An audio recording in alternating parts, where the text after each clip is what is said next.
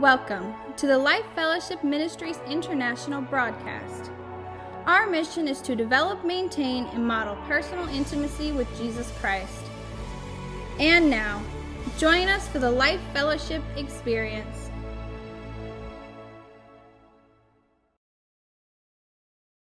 I'm in the second part of this series, the R series, and the first point I wanted to make is true repentance opens the door of our hearts for healing. So when the Holy Spirit begins to bring conviction to our lives, it's for us. He doesn't bring condemnation. There is no condemnation for those of us who are in Christ. But the Holy Spirit will bring conviction because we need it. Sometimes we have blind spots. And we need the Holy Spirit to bring some things to our attention. My first point is the same as last week's first point. Repentance is the catalyst of restoration. The Lord, and I talked more about this last week, so I'm not going to spend a lot of time here, but the Lord is not looking for an empty apology. He's looking for a changed heart. And again, that's not about performing. That's a changed heart, where we yield to Him and we repent. My second point is repentance neutralizes pride, ego, shame, guilt. What a great set that Chantel recommended for this morning. My shame, my guilt, my stains, they're all covered by the blood of Christ. And we can walk in liberty and freedom. David, many of us have studied and learned a lot about King David. The word says that he was a man after God's own heart. And yet he had the affair with Bathsheba, had her husband murdered, tried to hide it, that he had gotten Bathsheba pregnant. You know the story? He calls Uriah back from battle. David should have been out there in battle with his men, but instead he's up on his rooftop checking out this babe taking a bath. And he calls Uriah back, and he tries to get him to sleep with Bathsheba so he can hide that he got her pregnant. He even tries to get him drunk. But Uriah's like, no, it's not right for me to be sleeping up there with my wife when my men are in battle. That's the kind of commitment Uriah had. And David even tries to get him drunk, and when he realizes his plan has failed, he sends him back into battle and says, send him into battle and then withdraw. Let him be murdered, basically. But yet, the word says, God says of David that he's a man after my own heart. How can that be? I think one way it can be is that David understood God's mercy and grace. In Psalm 51, it's a psalm of repentance from David. 51:1 says, have mercy on me, O God, because of your unfailing love. David had a relationship with God, and yet he failed. But I think David understood something that maybe we forget, or we don't maybe understand in the same measure that David understood about God's grace and mercy. David had significant, multiple failures. He had family issues. And I think Pastor Christine talked about that on Father's Day. One of David's sons raped one of David's daughters. One of David's other sons killed the son that raped his daughter. And it appears that nothing was ever done about that. And then Absalom goes away and David calls him back. One of David's leaders said, hey, you need to reconnect with your son. And Absalom comes back and he says, why won't my dad see me? I've been here for a long time. What's the point of bringing me back? And Absalom begins to usurp his dad's authority and tries to steal the kingdom from him. There were a lot of issues that David had in his life, in his family. And yet God calls him a man after my own heart. There's hope for us too. Have mercy on me, O God, because of your unfailing love, not because of David's works or bad works, faithfulness, unfaithfulness, godly character, demonstrations of failed character. Mercy due to God's unfailing love. Have mercy on me, O God, because of your unfailing love. My third point is experiencing God's grace leads us to repentance. Verse 1 continues in Psalm 51, because of your great compassion, blot out the stain of my sins. God is a God who demonstrates compassion. But not only does he demonstrate it, it's his character, it's his makeup that he is compassion. Verse 2, wash me clean from my guilt, purify me from my sin. When we read this Psalm of David, we see a man who's broken, who's truly repentant. I thought about this example, and I thought, there's no way I could ever be an illusionist. You'll never see me on America's Got Talent trying to do an illusion, okay? But the point is, I want to do a demonstration here because I want to help us understand something. So many of us see our lives like this black towel. I don't know if you can see it, but even a black towel is stained. My wife's been trying to throw this thing away for I don't know how long, and I'm like, no, I think we ought to keep it. It's a good towel to clean the car with or whatever. But it's a great towel for this demonstration too. You can see that it's ripped. It's got some holes in it. And my lovely assistant here, would you please hold it? But it's like we have, you can stand right there. We have the blood of Christ that covers our sin. It doesn't, well, let me say it this way. The results of that are then God begins to see us clean, purified. He says, wash me clean from my guilt. Purify me for my sin. Thank you. You did such a great job. Can we give her a hand? You don't have to fold that out. That's okay. Just throw it in. That's good. So, my wife and I were having this conversation this morning, and she said, well, I think you should get rid of the black towel. And I thought about that, and I thought, well, sin, the results of sin can stay with us, right? David, the results of his affair with Bathsheba, the child died, and there were other consequences. And so whenever we sin, there are consequences. But God isn't looking at us through that filter. He's looking at us through the filter of the blood of Christ. And he's changing us to be, he's purifying our hearts and our lives. So there still may be consequences from the sin, but we've been forgiven for those things. Do we understand that? Can we grasp that?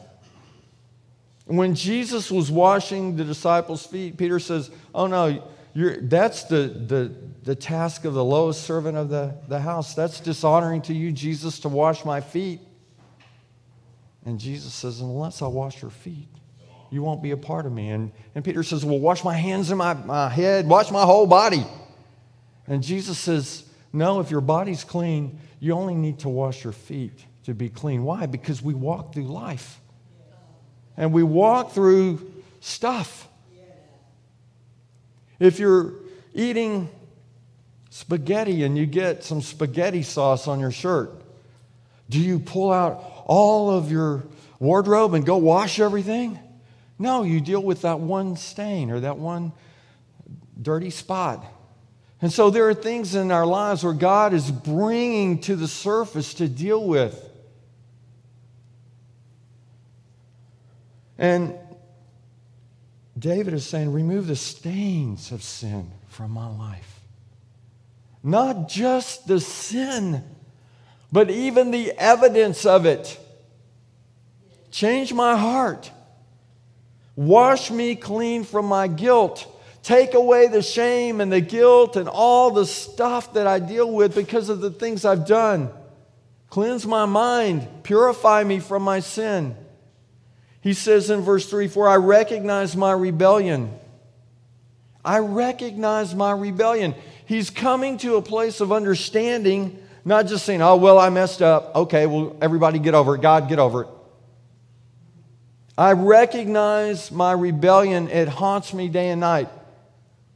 Now, don't raise your hand, but I don't know if anybody has ever murdered anyone sitting here today. I don't want to know about that. But can you imagine what that would be like? And I'm not talking about when we're in battle, when we're protecting our country or whatever that looks like, but I'm talking about murder. And so David clearly murdered Uriah. I'm sure he considered his actions. Do you ever have those videos play in your mind about things? And you're like, oh man, I remember that. Let's push the eject button. Some of you don't know what I'm talking about because you've never seen a video cassette player. Push the eject button, take that tape, and destroy it. Because you've been forgiven. And Paul says, I press on toward the mark or the goal or the prize. Press on toward the goal of this relationship with Jesus. Psalm 51:4, against you and you alone have I sinned. Consider this, that David had this affair with Bathsheba, had her husband murdered. But what does he recognize here? He says, I've sinned against you, God. Did he sin against them? Yeah. But he's seeing it from a broader picture. Against you and you alone have I sinned. I have done what is evil in your sight. So David is not trying to whitewash or validate or justify what he's done. He's seeing it for what it is. He has some significant understanding here. And so when we fail, when we make mistakes, are we coming to God and are we being authentic and honest? That's why we talk about this relationship with God every week. It's about this relationship with Him because we need Him in our lives, not just on Sunday from 10 to 3 o'clock in the afternoon. I'm not going to go that long. 10 to 11:15. We need Him in our life all the time, every day. It's not about religion, it's about a relationship. He goes on to say, you will be proved right in what you say, and your judgment against me is just. He's saying, I'll take the punishment, God, because I know you're just and fair and right. Even when we blow it. I trust you. For I was born a sinner. Psalm 51:5. For I was born a sinner. Yes, from the moment my mother conceived me. Okay, here's the scripture. Clearly, life begins at conception. And so if you're talking with people that don't use the Bible as a reference, they probably don't understand that. But we understand that. We know that life begins at conception. We know, too, that when Adam and Eve sinned, when they ate the fruit from the tree of the knowledge of good and evil, sin entered into all of humanity. And sin has a spiritual and a physical effect on our lives. And you just look at the next chapter after they ate, they're hiding from God. When God would come down and commune with them daily, and the next thing you see is they're hiding from God. And God's like, why are you hiding? So we were all born in sin. Because of Adam and Eve, sin entered into all of our humanity. Now, I've used this example. I think it's a great example. It's not our fault, but it is our problem. Consider that a woman is doing crack, taking crack, and she gets pregnant, and she continues to do crack. The baby's born a crack baby. Is it the baby's fault? No. Is it a problem for the baby? Yeah, it is a problem. And so sin is like that for us. Now, we do make choices, but let's look at the scripture in the New King James Version, Psalm 51:5. Behold, I was brought forth in iniquity, and in sin my mother conceived me. So we were brought forth in iniquity. Let's look at the definition of iniquity.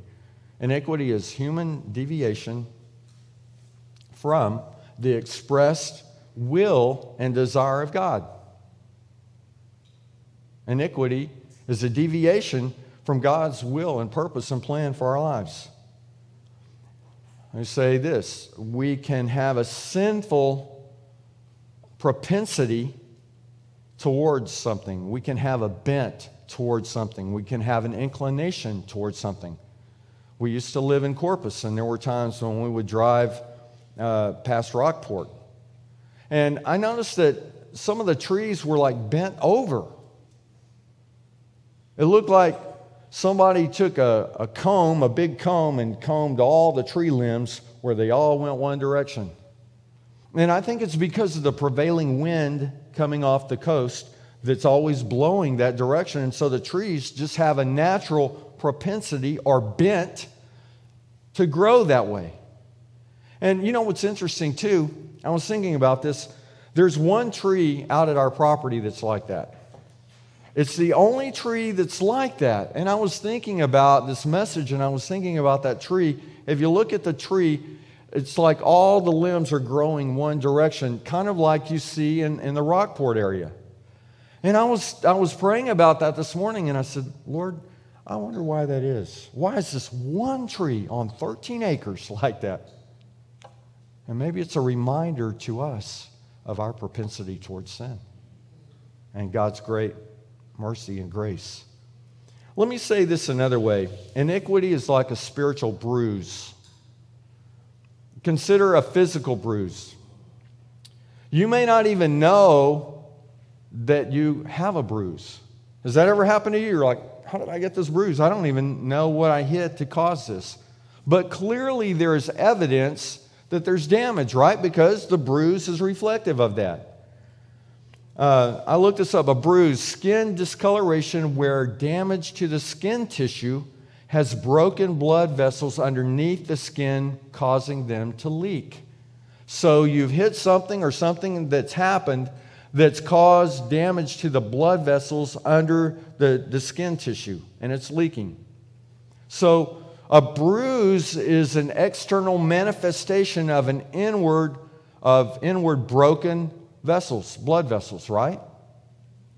Iniquity is an internal manifestation of a damaged or broken relationship with God. Let me read that again. And iniquity is an internal manifestation of a damaged or broken relationship with God. It is often demonstrated through our physical actions and lifestyles. And all these slides are on the YouVersion Bible app for Life Fellowship, so you can go there and read these later. Remember, the definition for iniquity is human deviation from the expressed will and desire of God. So we can think of iniquity as a spiritual bruise. You may not even realize that you have iniquity in your life. You may not realize that you have a spiritual bruise in your life.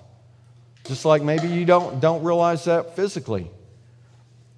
You may say, well, my grandfather was an addict. My dad was an addict.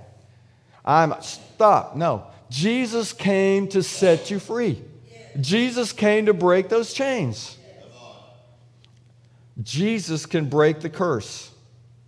A couple of years ago, a number of men from Life Fellowship, we went through a course called the Conquer series. And the Conquer series was dealing a lot with pornography. And if you don't know it, there's an epidemic in this country, in the world. It's called pornography, addiction to pornography. And I've shared this statistic with you that you don't hear a lot of it talked about in the church, even though it's an epidemic, because the statistics say that 50% of evangelical pastors look at pornography on a regular basis. Listen, there's an epidemic here. We can't just bury our head in the sand. And so this series, the Conquer series, it talks about specifically pornography and addictive behaviors to pornography, but also it's applicable to other addictive behaviors. And so someone will say, well, just stop. Just don't look at it on the computer. Just don't go buy the magazine. Well, there's more to it than that. There are elements associated with these things psychologically and physiologically where endorphins are released that provide a natural high. And I know that can happen with drugs and alcohol and things like that where your body can physically be addicted, but it's also a mental thing too. And so pornography is like that. And imagine that you're walking through a field of grass. You've got to walk through this field and get to the other side. And this grass is like this high.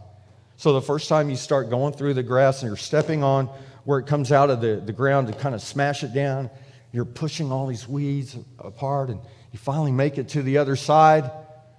And then you've got to come back.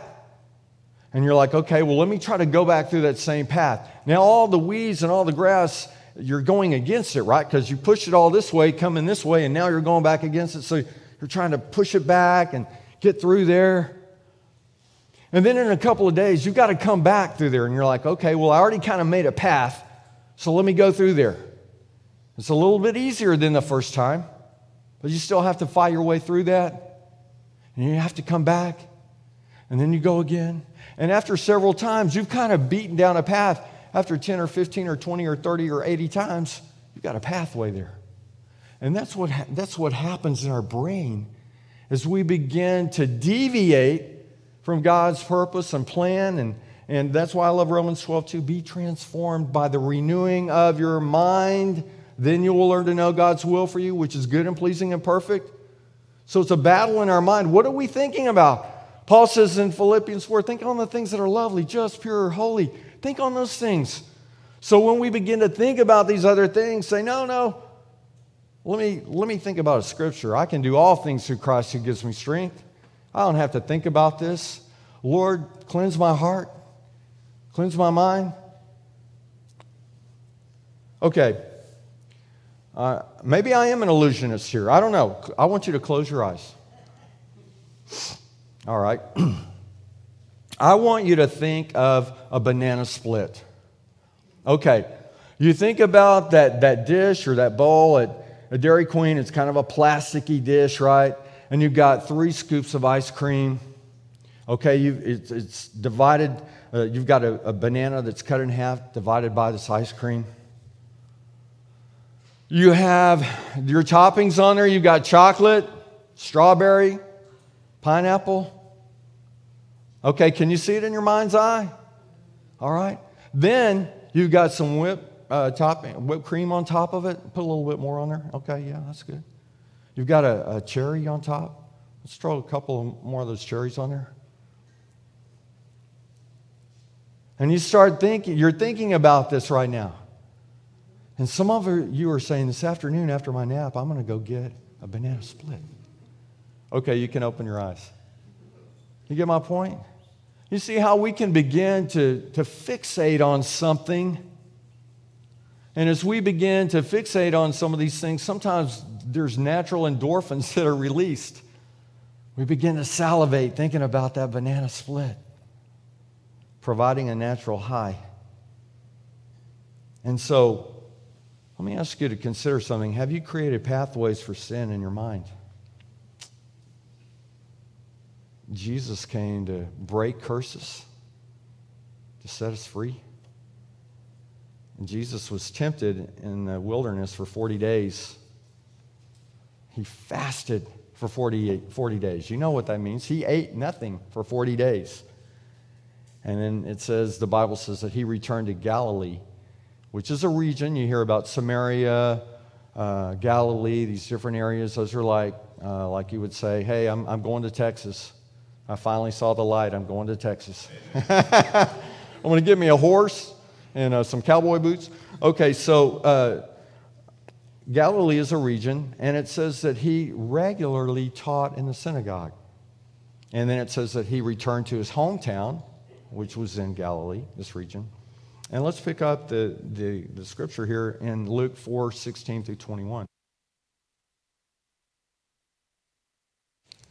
You guys okay? Yep. All right.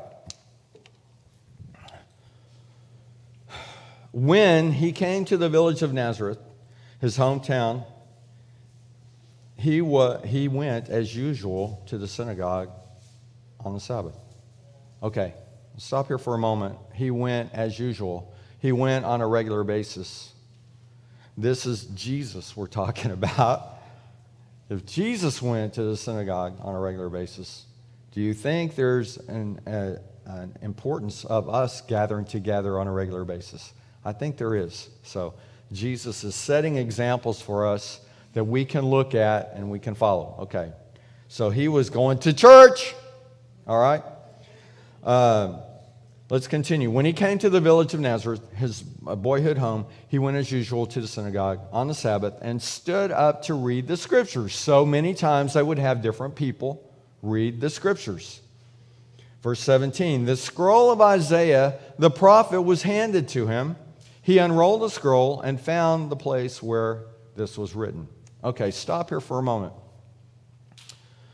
The Bible, of course, they didn't have the New Testament then, right? They had the Old Testament. The Bible was not in books like we have or on iPads. It was written on scrolls. So Jesus is at the synagogue, and he's going to be teaching, or he's going to be sharing. They hand him the scroll of Isaiah. Now, they could have handed him, a lot of different scrolls, right? And this is, let me bunny trail here for a moment. This is not clearly defined, but it's debatable. But some scholars believe that there was a systematic and determined cycle of reading the Scripture. In other words, they would maybe open the scroll of Isaiah and say, okay, we're going to read to here. Okay, now next week, come back and we're going to pick up where we left off. And so some scholars believe that that could have been the case.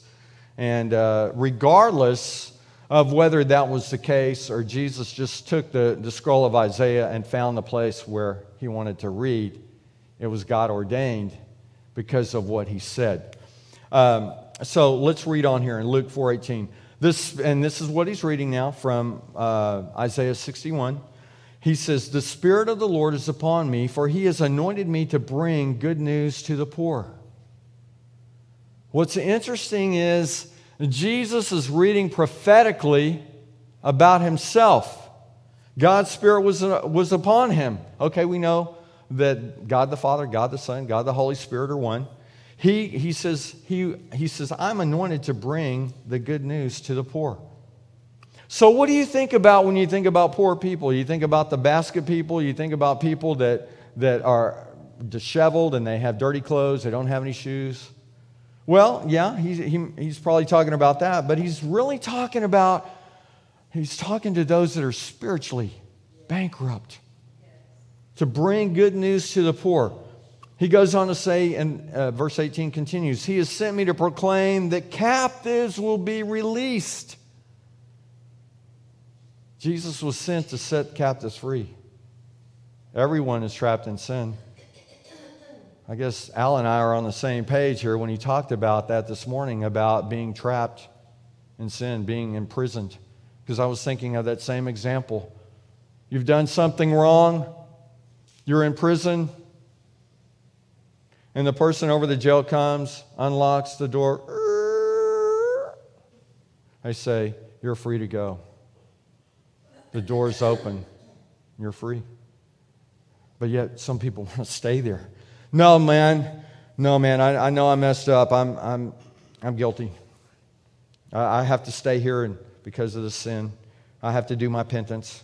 I have to do something to earn my way out. No. Somebody already paid it all.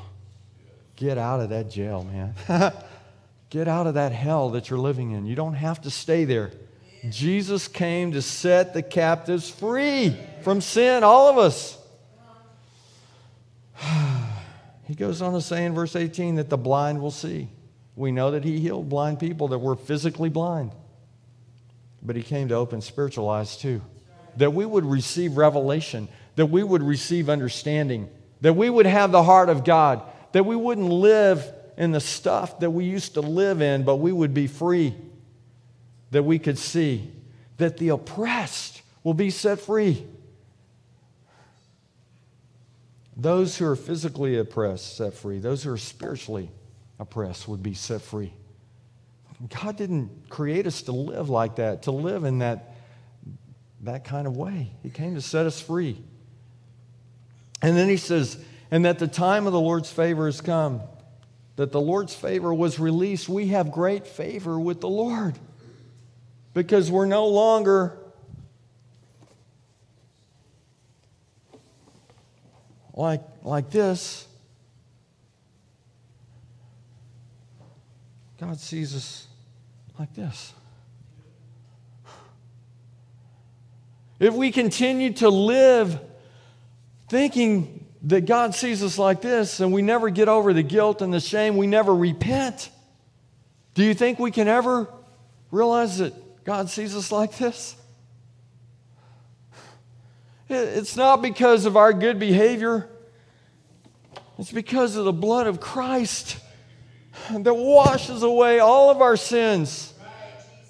That we can be redeemed and that we can live like redeemed people. That we're not walking in guilt and shame and all of the junk that the enemy would try to throw on us.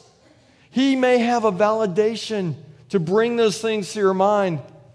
But God says, I've neutralized all that. I've defeated all that. You can be free because I paid the ransom. Do you think what I did was valuable?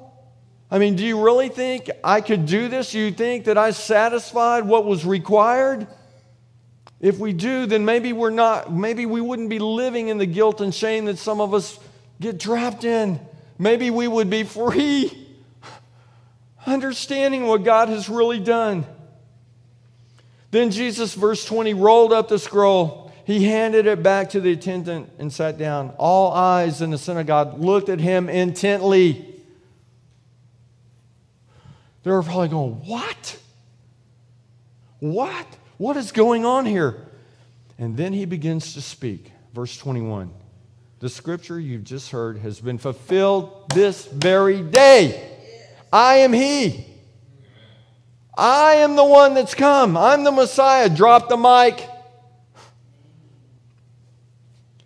And right after this, he tells them a couple of stories. You know what their response was? Oh, praise God.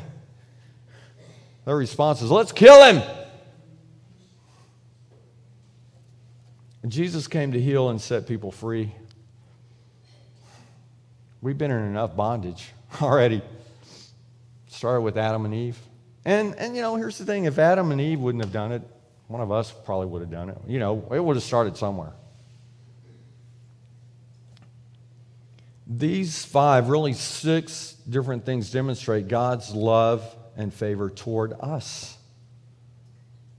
Back to David, Psalm 51. 51 in the New King James. Behold, I was brought forth in iniquity, and in sin my mother conceived me. In the NLT it says, for I was born a sinner, yes, from the moment my mother conceived me. So again, we know that life begins at conception. We have a good friend, family, and Connie, when she was pregnant, she would pray every month the 9 fruit of the Spirit: love, joy, peace, patience, kindness, goodness, faithfulness, gentleness, and self-control over her baby every month. Now, I don't know if she prayed for love one month and then added joy. Did she add? Okay, so she added each month, she added something else. Those boys are powerful men of God.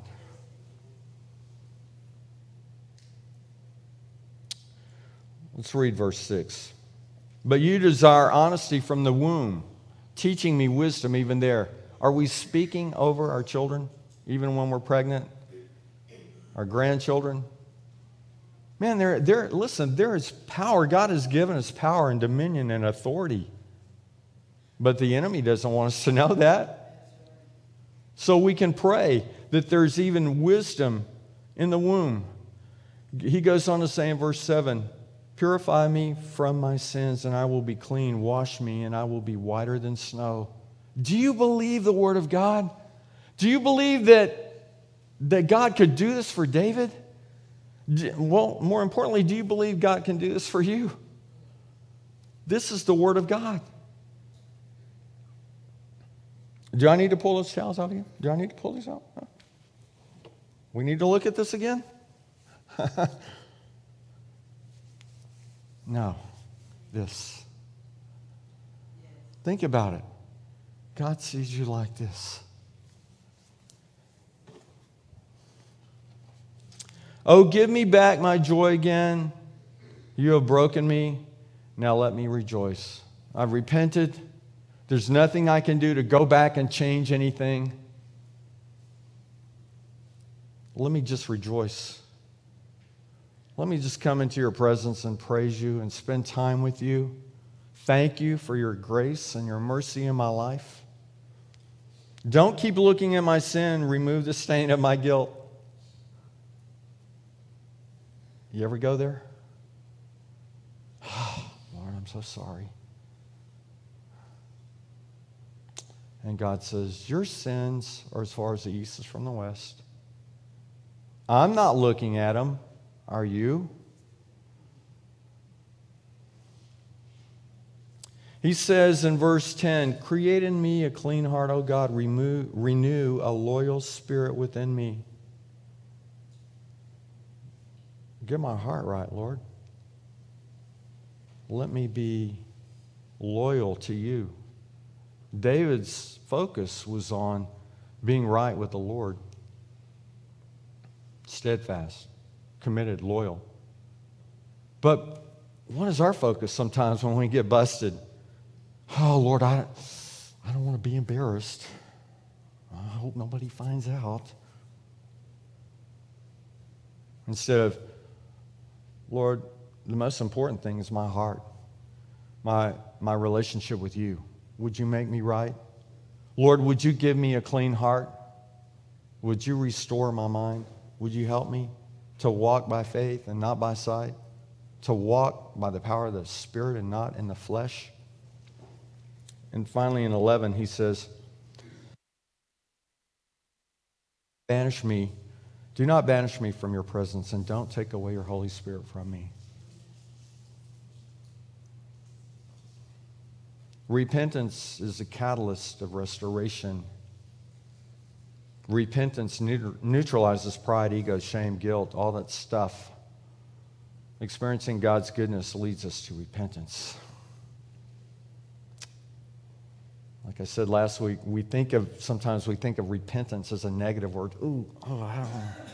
But it's really God's grace and mercy. His mercy draws us to repentance because he cares about our life. He doesn't want to see us walking around an empty, hurting, broken shell of a person that looks good when they walk into church, but they walk out broken, hurting, full of guilt and shame. Repentance is a good thing because it draws us back into relationship with him.